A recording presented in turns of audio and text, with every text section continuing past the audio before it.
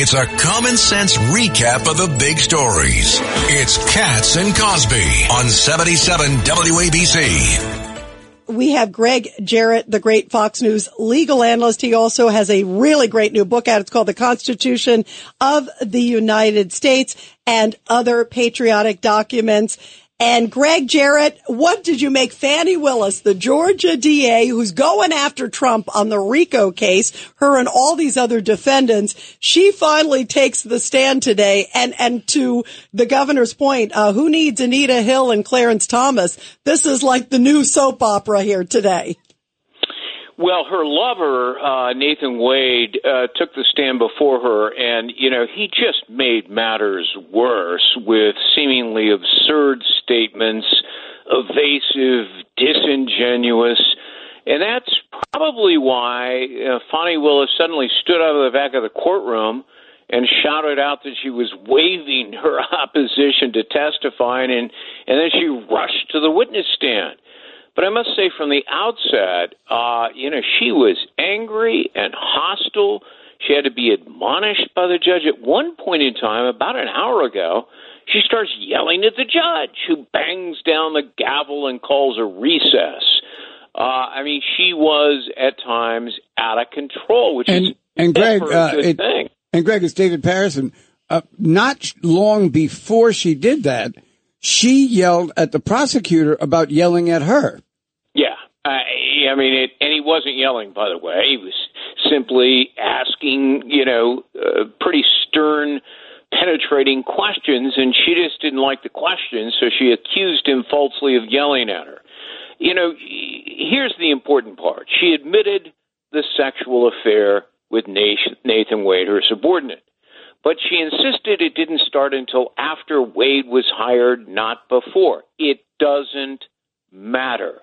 Read the canons of ethics. The affair itself is a severe conflict of interest. It creates an obvious impropriety, which she publicly vowed she'd never do by having an affair with a subordinate in her office. And then she went about and did it and tried to keep it a secret. The other critical question is, did she benefit financially from the money she paid Wade, an exorbitant amount of money, when they took lavish vacations together, some of it on the taxpayer dime? Well, she insisted she always paid her fair share by reimbursing him, but here's the thing. She says she did it in cash. So we're talking about thousands of dollars, which, of course, in cash, cannot be traced or corroborated. How very convenient. The whole thing is bizarre, and quite frankly, it doesn't pass the smell test. Yeah, I found it completely unbelievable. I've been watching all day. I filled in the guys. I was like, oh my, you know what? How about let's also talk, Gregg Jarrett, about the moment the first witness was the friend of hers who she helped her get a place. She moved into her condo. And she said, no, they were like huggy kissy in 2019. Yeah, she was back to 2019. Yeah, she went all the way back to 20. But then it was the definition. I was waiting for the Clinton kind of description, the definition of is, because it kind of got into, I don't know if it was really a relation. It was like, I couldn't believe. But that I thought also very much went to hurting their credibility, because she claims that they were together. They were close friends, and that she knew, and that Willis was telling her she had a relationship for a while. Your thoughts, Greg? Yeah, I sort of had flashbacks of Bill Clinton standing there claiming, I never had sex with that woman. Well, it depends on what your definition of sex is, and his is apparently different than everybody else's. You're right. The first witness, this good friend, testified that Willis told her about the sexual affair a full 2 years before Nathan Wade was hired by the DA, and in fact, the friend said she observed it personally. Now, that's a real problem for Willis and Wade, because it puts a lie to their sworn statements by both of them filed with a court. Now, perjury is pretty serious business. It's a felony.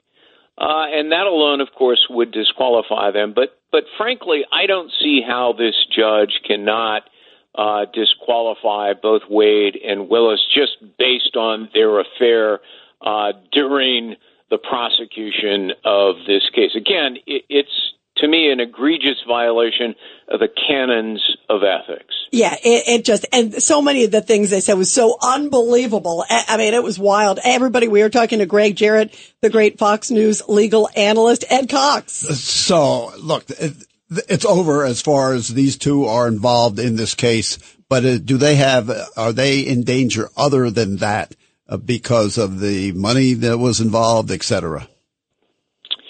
Well, again, it's hard to trace the money if a lot of it is in cash. There are two other investigations in Georgia examining how Willis and Wade profited, how they used federal COVID money to bring a local case, failed to obtain permission from the county for the cash that she doled out to her lover. And, apparently Wade took actions, including indictments, before he was ever sworn in. So, this scheme of theirs smacks of misappropriation of public funds, honest services fraud. You got a whole line of staffers who are anxiously waiting to testify against Willis and all kinds of improprieties that she presided over. She could be removed from office and even face criminal jeopardy. So she's got a lot more problems than the prosecution of Donald Trump. She's got a good acting career, though. Yeah. I'll give her that. Because boy, I still want to hang out with her. Yeah. But Greg, so we've definitely cleared the hurdle of appearance of impropriety. So that's she's out. What happens to the case? I never. We're here because of Trump, right? So what happens about that? Who knows about how the judge is going to rule here. He may say, well, it was wrong, it was improper, but I don't think it rises to the level of disqualification. Now, I think the judge would be terribly wrong in making that assessment. And I think, to me, it's a no-brainer. She must be disqualified.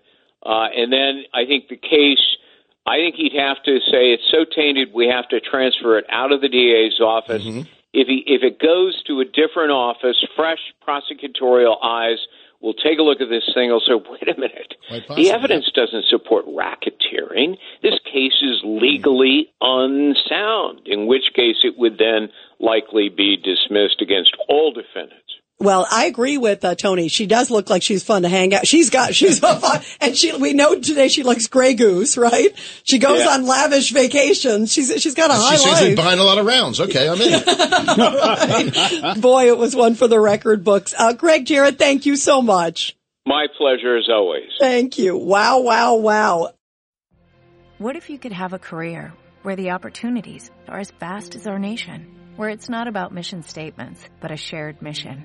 At U.S. Customs and Border Protection, we go beyond to protect more than borders. From ship to shore, air to ground, cities to local communities, CBP agents and officers are keeping people safe.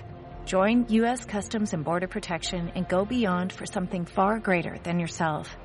Learn more at cbp.gov/careers.